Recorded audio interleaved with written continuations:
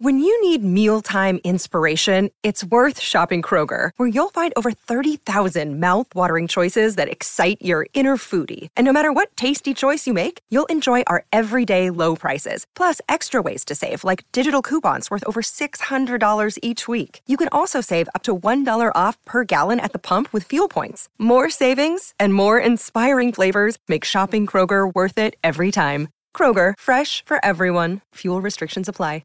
Palmerbet on the edge of the box. Oh, it's a straight-up screamer! Download our app today and enjoy straight-up screamers this FIFA World Cup with great odds, great promos and same-game multi at Palmerbet. Gamble responsibly. For Gamblers' Help, call 1-800-858-858. It's time to cast off on a new adventure. This is Real Adventures with Patrick Dangerfield and Aaron Habgood. Good morning and welcome to Real Adventures from wherever you're listening right around the country. Patrick Dangerfield and Aaron Habgood joining you this morning to talk all things fishing, boating and the great outdoors. Good morning to you, Redmond.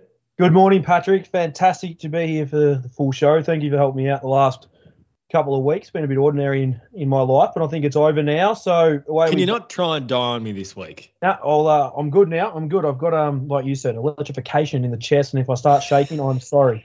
So I'm taking the shine today this morning, or not taking the shine. You're going to have a bit of shine on you if you get this question right, because I'm going with an irrelevant question, and I've put it on the. So starting the show off, we're not talking about fishing. We're not talking about go fishing to Gambie. No. Get straight into some irrelevant question about something that you want answered. And to everyone that's listening right around the country right now, play along, because this is a really, really good question. I'm going to mess with your heads. Now we'll get to it. I can make it a long question. Take the whole segment. All right. So you play AFL. I've got a couple of mates that play cricket. Now, if you play cricket, you hit the ball, say, to go over the boundary on the full, say Maxwell, he hits the ball, say, to hit a six, say 75 to 105 metres. Give or take, a few bigger, a few smaller. That's on average. So we'll go 100 metres, to say a 100-metre hit. You play AFL, you could probably kick the ball 60 metres, say, like a good kick, 60 metres. Well, I don't know, you're getting pretty old now, your strings are tight. But 55? 55, so you can kick a good 55, 60 metres. Yes. Now, next question is, Marvel Stadium. How tall is the roof at Marvel Stadium? Second part of the question, how tall is the goalpost on a standard AFL? Standard AFL post, I'd say goalpost maybe 15 metres high. Okay, you going with that one for your first answer? Yep. Now, what's your? I reckon, man. This is not Who Wants to Be a Millionaire. No, this messed with my head bad, and I've only had one mate get it right. Go quickly, we're running out of time. The roof for Marvel Stadium, how high is it? 40 metres high. I'm so angry because you've got so close. It's 38 metres. I'm so annoyed. You've actually done it. It's 38 metres high. Like, it's blown me away. It's actually blown me away. Like, you hit a cricket ball, 105 metres on an angle. You can kick the ball, but no one hits the roof. Very rarely. Can you please explain to me why the hell we're talking about a roofed stadium on a fishing and outdoor show to start off the morning? Football's outdoors unless you're in Marvel Stadium, and it's I just blew my head off. I estimated 80 metres. Like, I was Sammy Goodwin, a good friend of the show, he was the closest to it. Gary Rowan guessed 100 metres. To everyone listening, apologies for the start of the show this morning. Aaron has been unwell. He's had a pacemaker implanted. If you agree with me that it's shouldn't. He's had a pacemaker inserted into his chest, and quite clearly they put it in the wrong spot, and it's replaced his brain. Go Fish to Gambie, Redmond. We spoke about it a few weeks back. We were chatting to Paul Worsling around Go Fish to Gambie. It's on at the moment as we speak this morning. Entries had sold. This is a packed out event, but there's been some great captures, some really nice yellow belly being caught. There's obviously been some cracking Murray cod, and something that always sort of gets you and I excited is the carp that are being caught, Redmond. Yes, I'm actually in the carp section on the phone. There's $1,000 Anaconda prize packs, one daily, for catching a carp in Carp O'Clock. So they nominated an hour. Or if you get a carp in that time, You can. There's junior carp competitions. Have you ever caught a carp? Oh, plenty. I used to go down to the local. Well, as a kid, used to go down to the McLeod's waterhole all the time catching carp. What did you? We used to use. We'd go down Lake Mottawarri. Things were freaking play-like, and we'd use single pieces of corn. Yeah, exactly. And they would go nuts on them. And the thing is, you know how you meant to kill them? Now, Hope Fisheries aren't listening to this because I used to release them so we could catch them again. Because I felt like if you could kill them when I was a kid, I was only young. How's the irony on that? You'll kill 40 King George whiting, some beautiful southern bluefin tuna, and you'll release carp back into the waterway. Stuck in a little hole. But anyway, going back. Have you ever eaten them? No, I'm lucky to eat whiting, Patrick. Come on, it's chicken's only $5 a kilo, mate. I've never eaten carp overseas. I was actually talking to an English fellow in hospital, actually a nurse of mine, and he's from overseas. We got talking about fishing and whatnot, and he reckons over there in England, like London area, they literally. That's where England is. Yes, yep. It's from. Good call. From London, apologies. But he actually ate carp. So it was like they actually ate carp over there. So they're really desperate, and it does explain a lot. But there's 150K cash guaranteed to be won. We'll go off this weekend. And it's an 80 grand cod. So a lucky angler who we will do our best to get on the show. We've done that every year, haven't we, Pat? We have, yep. They've run it. And we'll get the lucky angler hopefully on the show and talk about the fish of the lot. What would you do with 80 grand? I mean, that's 3 weeks worth of petrol. I went to fill up the other day. It cost me 140. Thank God you're filling up my big boat at the moment because I do not want to go near that. Yeah, 300 litre, 50 litre tank. It set me broke. But I was at the boat. During the week. I got snuck out for a session on the tuna, which we're going to talk about. Which I'm not sure many pacemaker people have had pacemakers fish 5 days after their pacemaker was put in. But I went for a tuna. No, like I said, they generally have the surgery on their chest and not their brain. But go on. Fair point. And I was literally filling up the boat. And I went with a couple of mates. And I never take money off the boys. It's work for me. They have fun, but it's work for me. I never take money. And I'm filling it up. And my brother had used the boat, and I reckon there was only about 80 litres left in it. And it got to like 120 litres. The boys are offering me money. I'm going, I said no at the start 2 or 3 times. I'm like, please ask again. Please ask again. $210 later. Now, we've had the big boat out enough now. Has it changed your view on twin outboards versus single propelled, and what if you could choose anything that you'd go from single to twins? Because you and I will often debate sort of features on boats, and I think many people can relate to just dreaming and talking about what makes a good boat. Twins versus singles. I think you're a convert, aren't you? I've always been. I like my twins. For smaller boats, I've always liked singles. It's like the 6 meters, 650. You're sort of getting up there.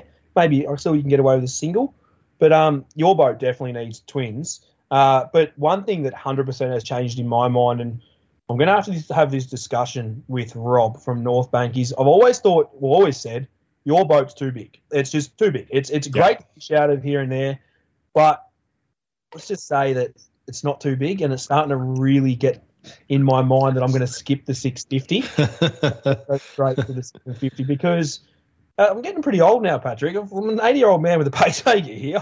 I'm starting to really push it on the water, so it's just beautiful on the water to fish out of, and it's nice. It's not too wide, so it actually sits really well in tide. So I think that's that 2.5 metre beam works well because, one, it's not oversized. But that extra length you get from a 6.5 metre boat to a 7.5 metre boat makes a huge amount of difference, when you're underway. About 1 metre. It does make it. To be honest with you, 1 metre on a boat feels like it's 5. It does, yeah. It's just, and I love your boat. I think it's absolutely, it's an absolute weapon. Not that you can afford dinner at home anymore, but it's an absolute weapon of a boat. It's an absolute cracker. And I honestly, noodles every night are, that's still dinner. Your noodles isn't too bad. But they, well, if you go fishing in your boat, you can catch yourself some tuna. You're just going to have to roll it out because you can't afford petrol. You can't afford to fill it. But it's, no, I love your boat. I don't think it's, I've always said too big. 650 is perfect for me. Yeah, I don't know. I think I'm going to have to talk to Rob and I'm going to have to skip the middle one. I really, really like your boat. It's, yeah. Has the Optimus 360, or depending on sort of what model you go for, the joystick control that many different outboard manufacturers now have their own version of it. I've got Optimus 360 on my 750 North Bank. It's brilliant around docking, isn't it? I mean, it's a very expensive option just to have for the manoeuvring around piers and docks and jetties and boat ramps. But for those that don't use the boat a huge amount, Redmond, and they're big boats to manoeuvre, particularly under and around sort of areas where there's high wind, it does get you out of a few different tricky spots. Oh, it did for us the other day. Like I had the loop recorder thing in my chest, so I couldn't really move my left arm well. So I was going to reverse out, and I would have had to have done a full spin on the dot and tried to swing out in this tight area. It's the only way I was going to get off the pier with the easterly wind, southeasterly wind. And then I said to you, show me how to use that. And it literally made you look really good. It does. The ability to crab walk literally, sideways is just extraordinary. And it is, if I can use it, it's foolproof. I actually haven't used it yet because every time I do it doesn't work for me. I'm not pressing it on properly. Like, I don't know what I do. I don't know what I'm not selecting. I didn't listen real well when I was actually filming on the phone when you were getting taught how to use it for you, and I missed actually a lot of it myself. I was concentrating on the camera, so I need to do a lesson with someone that's going to teach me how to, not you, because I'm not letting you have the satisfaction of it. But no, it's a weapon of a thing. The school tuna right around the southern region of Australia, whether it's South Australia, Victor Harbour, through Victoria, bottom end of New South Wales, there's really good capture rates of school bluefin tuna. Best methods, what are you seeing that are providing the most consistent catches, Redmond? So you and I were out, what was it, Pat? So it was probably not, it wasn't this Saturday, it wasn't the one before. It was, so say 2 weeks ago from today, you and I were out and we had mutton birds, like lots of them. Now, down off Western Port side of Port Phillip Bay, Western Port side of sort of towards Gippsland Way, all through Kilcunda and that, not quite Gippsland, but all through there. There's mutton birds down there. But where we fished, loads of fish. There's no birds on them. All those mutton birds that you and I had are gone. You're literally fishing blind. Like they're not they're rippling a little bit, but not much. And it's just sounding them up, using your electronics. It's been the key for it. Trolling's probably been that best method because you haven't been able to cast for them as such, Pat. Like you're not actually being able to locate where the birds, you know how we watch them. We're always watching the mutton bird heads. We're watching where the direction they're going, and we're trying to get in front of those because the mutton birds are just behind the front of the school of fish, and they're getting the leftovers off the fish. So you want to be ahead of those. And so casting's sort of gone out for us down off Bowen Heads. It could change any day. We're coming up to that moon on Tuesday. We'll start to see bait get pushed up, and it might change. It might get the bird life. While the tide was running, they weren't. Yeah, it was a weird scenario for me. It was definitely trawling this week, but it's it's a fantastic fishery that we've got in like South Australia and whatnot. Now, something that I've stayed out of, and I plan to stay out of as much as possible. You've made me do this. You've gone out of my comfort zone because I just don't have the time in my brain to think about it lately. There's massive. Aaron, we're a fishing show. Yeah, massive. I know, but it's politics, and I don't like getting involved in it. Kingfish discussion. Yeah. It's been the Gwayne's been an advocate for it.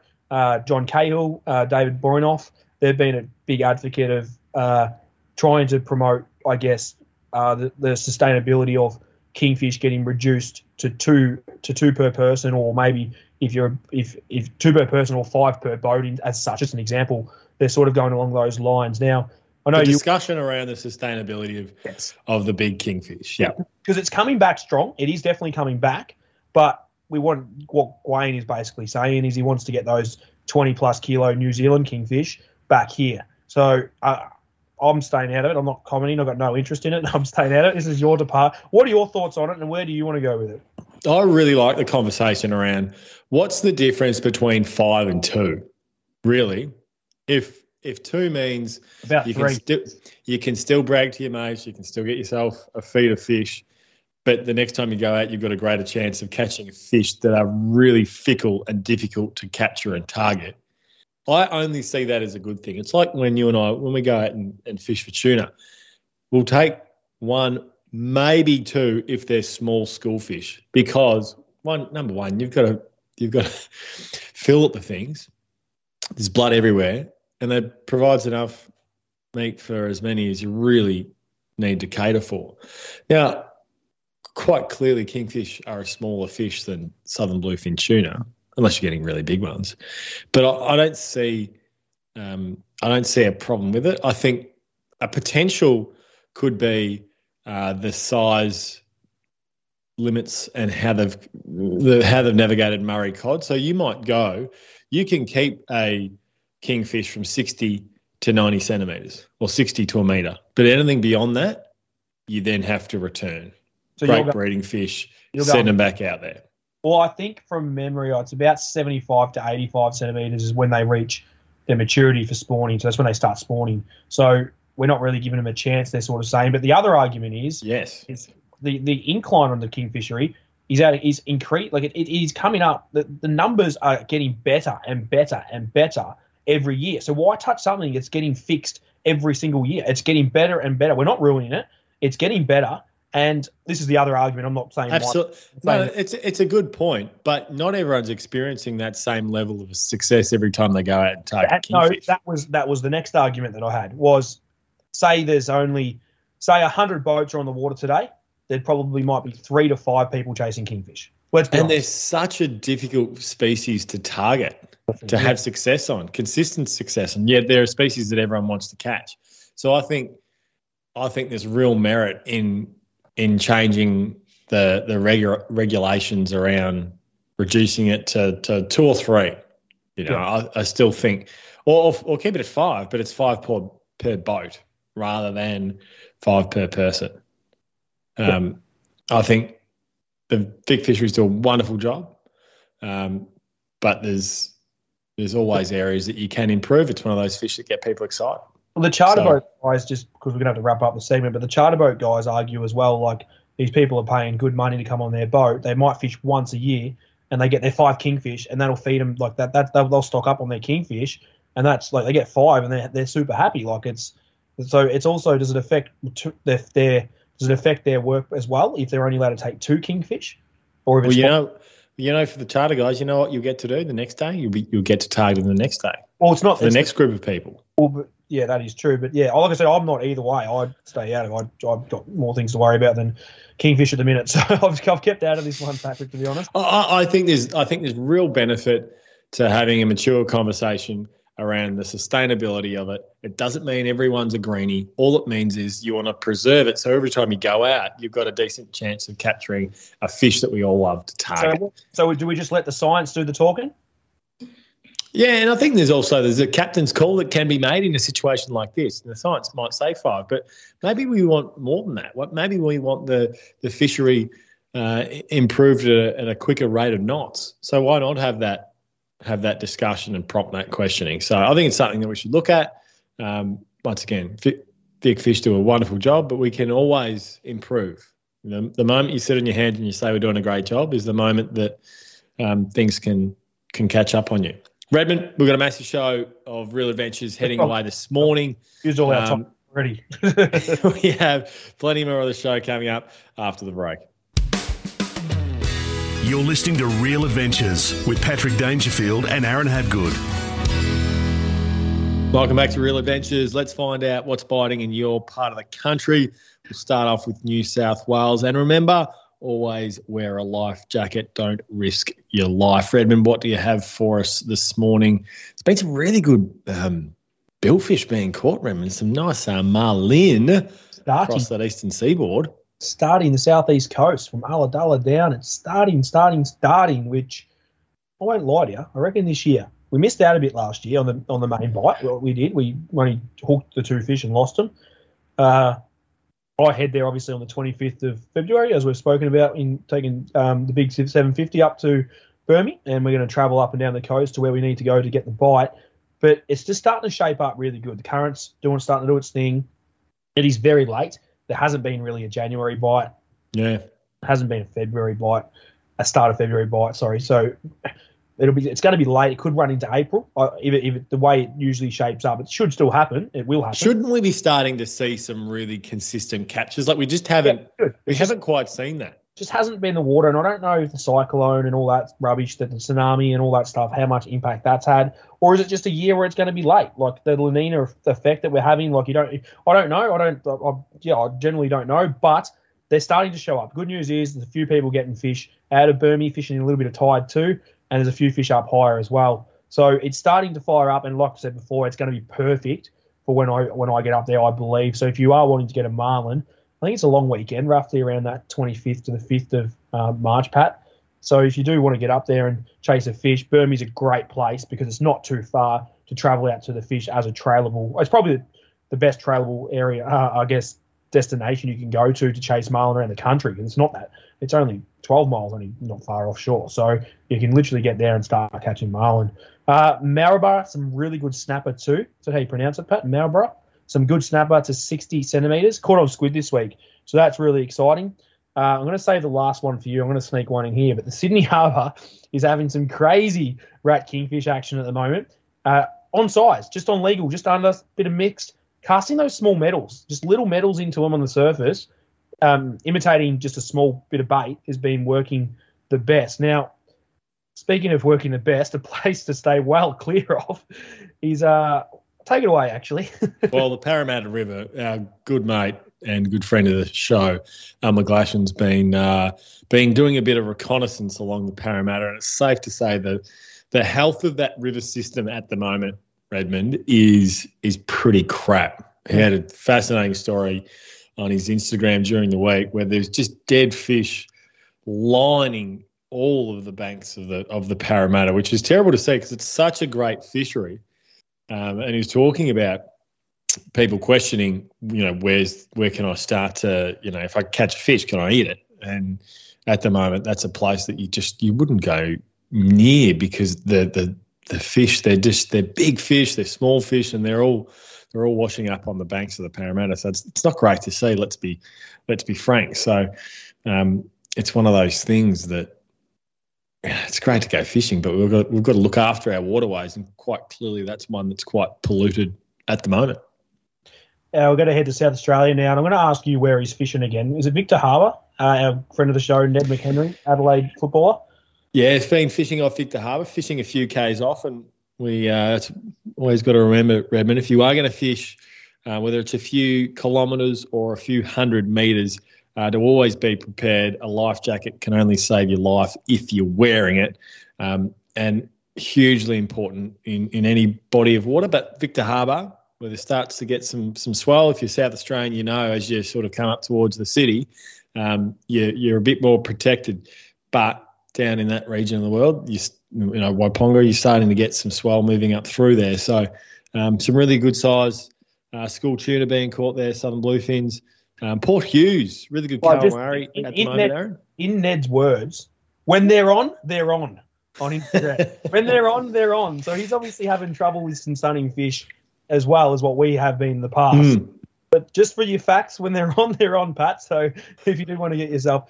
Yeah, Port Hughes fishing really well for calamari as well as whiting too. Some really thumping whiting. Garfish, basically everything on the table.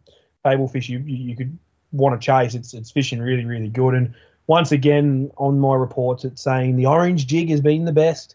Well, I'll go down there with a red one or a black one and try and have a little argument. Your orange jig, if that's what's working best for you guys, I reckon if you actually get a similar jig and get that full rate, Pat, working through that water column, you're gonna get yourself some squid on different colours. So don't get too sucked in as much by the colours. Get your full rate working through that water column, whether it's a size 3. If you hit a bit of tide, get up to 3.5. If you're in shallow water with no tide, even a 2.5. So be smart when you are when you are using jigs in any sort of area or depth when chasing calamari. Western Australia, Redmond, drone fishing in Perth Metro at the moment is seeing some huge snapper being caught, nearly to 9 kilos.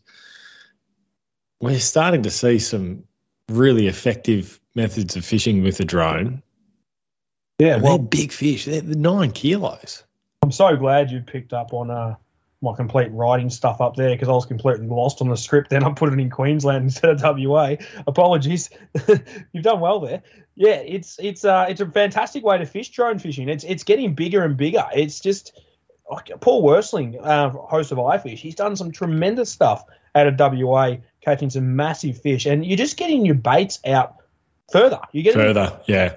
And especially if you're fishing during the day, because the fish will sit deeper. During the night, you get away with it a hell of a lot more. But drone fishing right around the country, not just Perth Metro itself, but right around the country is taking off. 90 Mile Beach down in Victoria there, they have literally drones sending, instead of paddling your baits out now for a shark, they used to paddle them out canoes or the kayaks or whatnot, paddle your bait out. Now it's legit. You're throwing your big bait out with wire trays, and that's how you get it out there. Seems like something that I need to do because Pacemaker might fault if I try and paddle it out. But it definitely is taking off. I know that you've got yourself a drone that does a bit of this, and you and I haven't done much of it, but I'd love to try it out.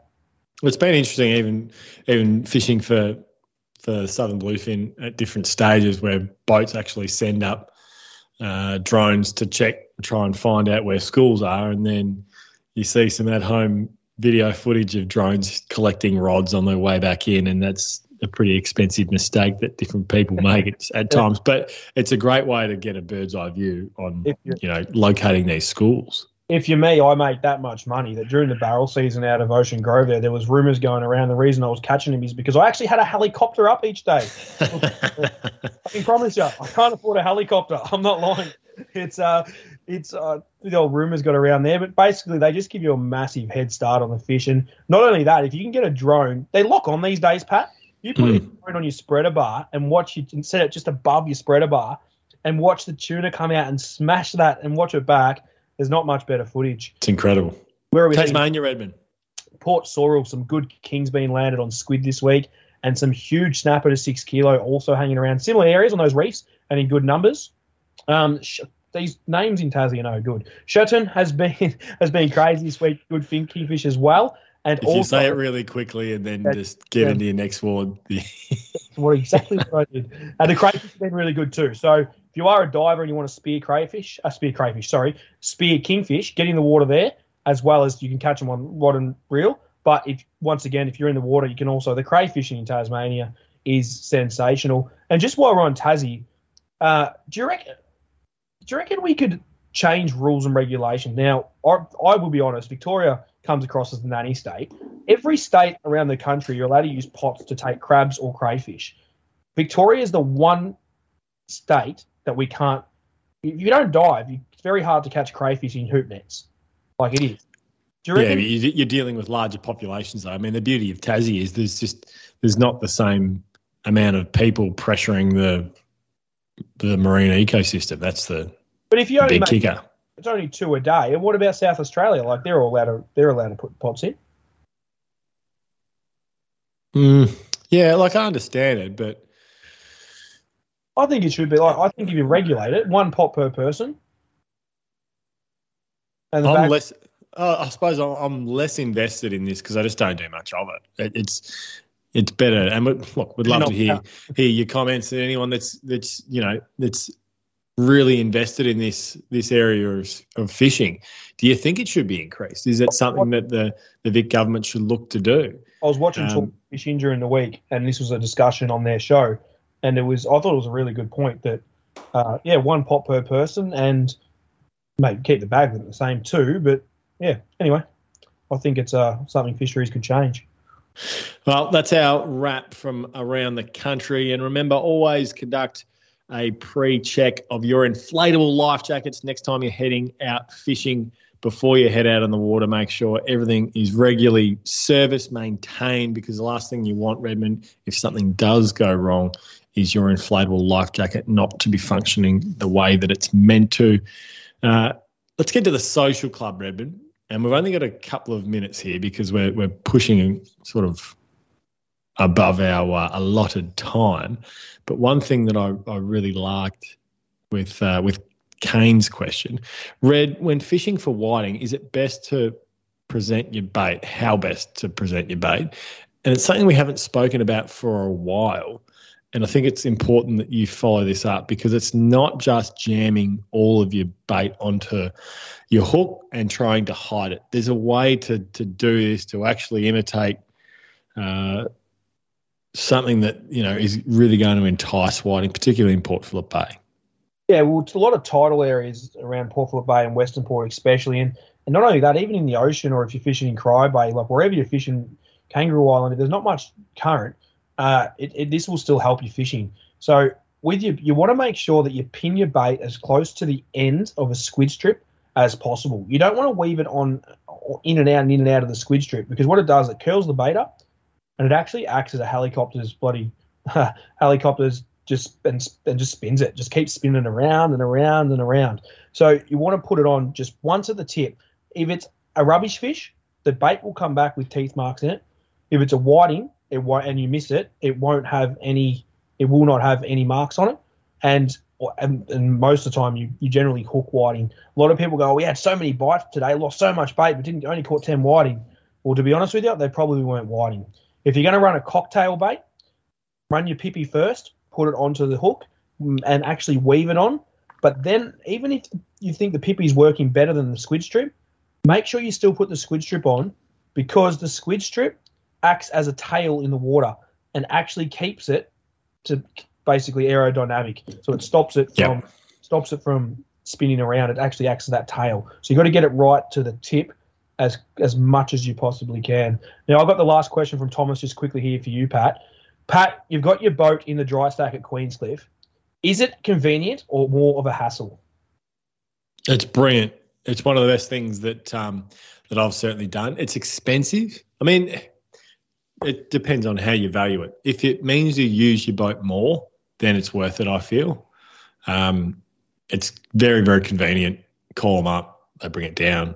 And I think the dry stack is around $4,000. The thing is, there's waiting requirements for it now. So it's very difficult to get in. But I think any time it makes it easier to access your boat and get out fishing, I'd promote it. And I've certainly found that with the Queenscliff dry stack, particularly with a boat that's 7.5 metres long. They're hard enough to trailer as it is. Redmond, that wraps the social club. Plenty more real adventures after the break. We've got Gearing Up. We're chatting with Jake Broadhead from Geelong Marine World. We're going to chat Signature, Stacer and Ital boats. Plenty more coming up then. Gearing up for Dometic. Dometic Patrol, an icebox with a sense of adventure. Everything you need for adventures, big or small.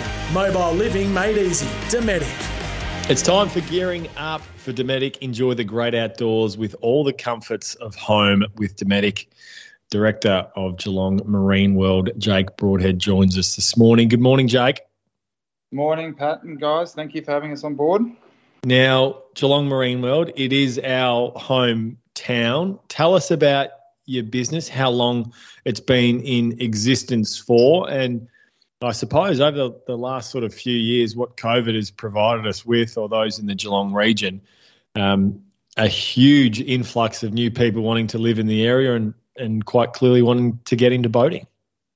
Yeah, no, we've definitely seen in the past 2 years, for example, with COVID, obviously it's hit everyone in different ways, but in the marine industry, it's been good for the industry with everyone not being able to travel overseas and be able to play in their own backyard, so side of things. It's been really good.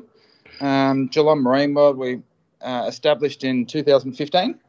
We saw there was a bit of a hole in the market in Geelong area, and it's really taken off since. Now, amongst other boats, one of the boats that you stock are Signature boats, a beautiful Australian-produced boat. Can you talk us through a few of the models that you fancy? Not necessarily the most or the best-selling models, but what's one that you look at and go, well, this is just so well put together, it's one of your favourites within the stable? Yeah, look, I think within the range, obviously they've got little console boats and big consoles and then hard tops and everything. But the model that suits my sort of lifestyle is the 620 BRX, which is a bow rider model.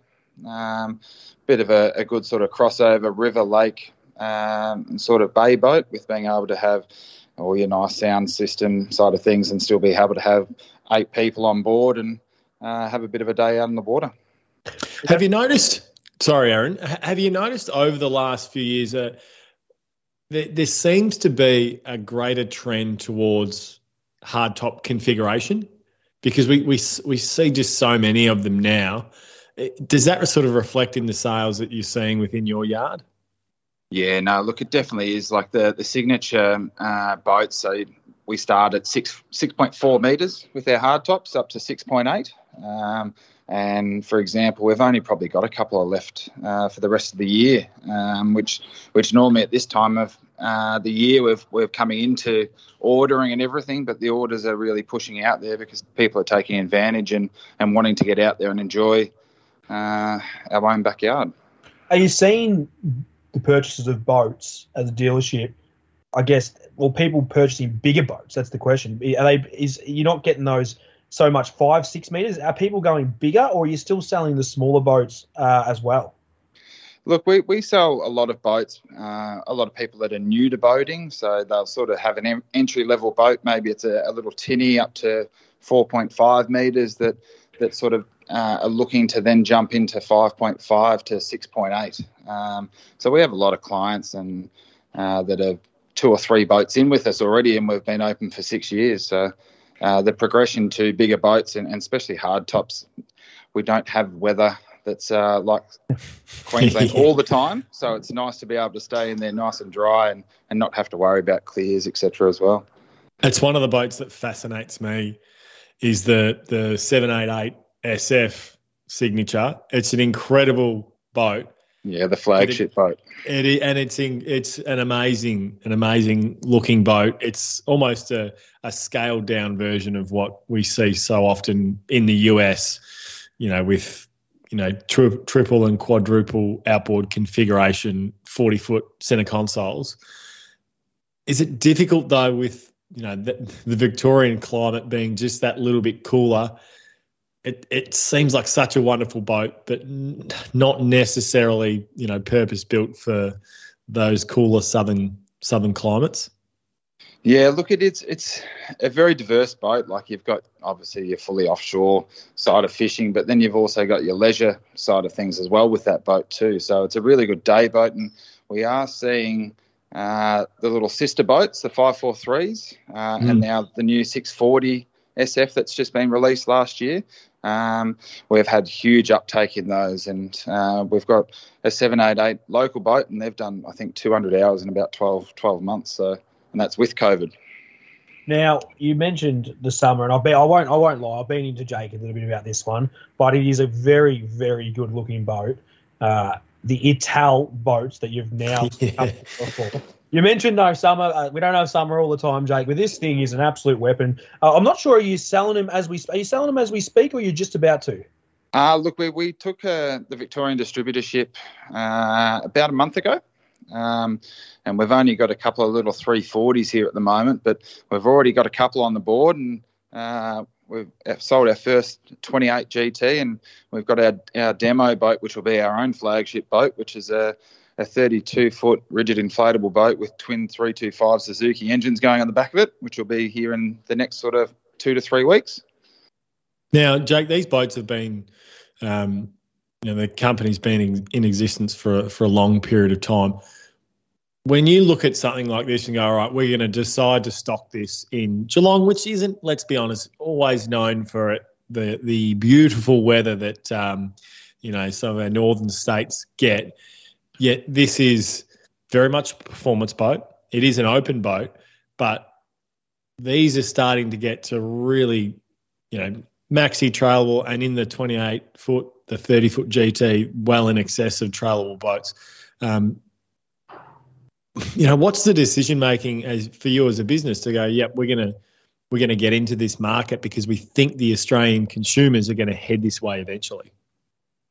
Yeah, look, it was a very long decision, not just on Ital boats. We were looking at other brands as well over the past sort of 12 to 24 months. It's a day boat, and yes, weather's not on our side all the time, but they're an extremely good riding boat and a very dry boat as well. So you don't cop the sprays of traditional boats, etc., even on windier days. So they do deflect the water, and you're able to sort of enjoy the boat. Not only that, diving and spearfishing in Victoria has it's going insane. Yeah, and these are the ultimate boat for it. Like, in all honesty, they are. Not only that too, Jake, you've got a massive range of, I guess, which you would have been part of your meeting, I'm tipping, is tourism with dolphins and seals and whatnot. They're the ultimate boat for it. There's probably not a better boat. So, yeah, it'd be very exciting to see how you go with that one, because it looks like an absolute weapon. And how fast do they go with those engines on it? They'd have to go 120k. Yeah, look, speed is probably definitely on its side, especially with the twin 325 Suzuki's on the back. But look, once it gets down there, we'll have to get you guys down on board and go out and have a bit of a run in it. We wouldn't say no to that. Now, Jake, we often talk about big boats on this show because we both own larger craft, are passionate about it. But for many, boating starts at your 13, 14-foot rig setups, and a big boat for some, starts at your 15-foot, your 4.5 metre. You stock Stacer boats. My first ever boat was a Stacer 414, 35 horsepower Johnson, I think, on memory. There's still such an economical family boat that you can fit in a garage. And for those fishing Western Port or fishing Corio Bay, Port Phillip, really comfortable for fishing those waterways. Yeah, no, they definitely are. Look, one of our most popular Stacer models is the 429, going up to the 481 Seamaster. The 429 fits in any sort of smaller garage. But no, they're a really, really popular boat, and people love them. Has the change in outboards that we've seen over the last few years, we've obviously seen the transition from two-stroke to four-stroke. Does the planning that you'll put in place as an organisation, as Geelong Marine World, for electrification, how early do you start to think through that? Because we've seen it with the automotive industry. Is it something that you think will come to the marine industry quicker than what we currently believe? Because so often we hear the conversation around, well, the weight distribution in boats, how that sits. We don't see a huge amount of investment in it compared to the automotive industry. How front of mind is that for you? Because we're seeing so much conversation around the electrification of utes. It seems like the marine industry isn't far behind or shouldn't be far behind. Do you think it will be? Look, it's a great question, and I think it's probably knocking on our doorstep already. I know there's a lot of companies up on the Yarra that are got the electric motors, and they've got amazing amount of torque, and I think it's not too far away. Before we let you go, Jake, where can we find you? Give us the address of the big orange building. Yeah, so 401 to 409 Port Arlington Road, Moola. Open 6 days a week. Beautiful. Throw us your number. Give us a call. 5248 1752. Beautiful work. Jake Broadhead from Geelong Marine World, Signature, Stacer, Ital Boats, just to name a few. Jake, thanks for your time on Real Adventures this morning. Not a problem at all. Thanks, guys. That was gearing up for Dometic Mobile Living Made Easy. Reds Review for Club Marine, Australia's leading provider of boat insurance. It's now time for Reds Review, our product review of the week. Boat catch, Aaron. Yeah, we actually haven't spoken about this for a couple of years, I don't think. And the reason that I brought it up was because I won't lie to you, I had a little sneaky fish during the week, and a couple of mates were late. And I wanted to launch the boat. There was a line. I was in the line, and I can't use my left arm at the moment at all. And I don't have a boat catch. So in the end, I actually had to pull to the side and wait. Now, they're pricey. I'm just going to give you a straight-up price. Depending on your boat, they can be between sort of $400 to $700, Plus fitting, Aaron. Plus fitting. Yep. If you're not hands-on yourself, it costs a fortune to get it on too.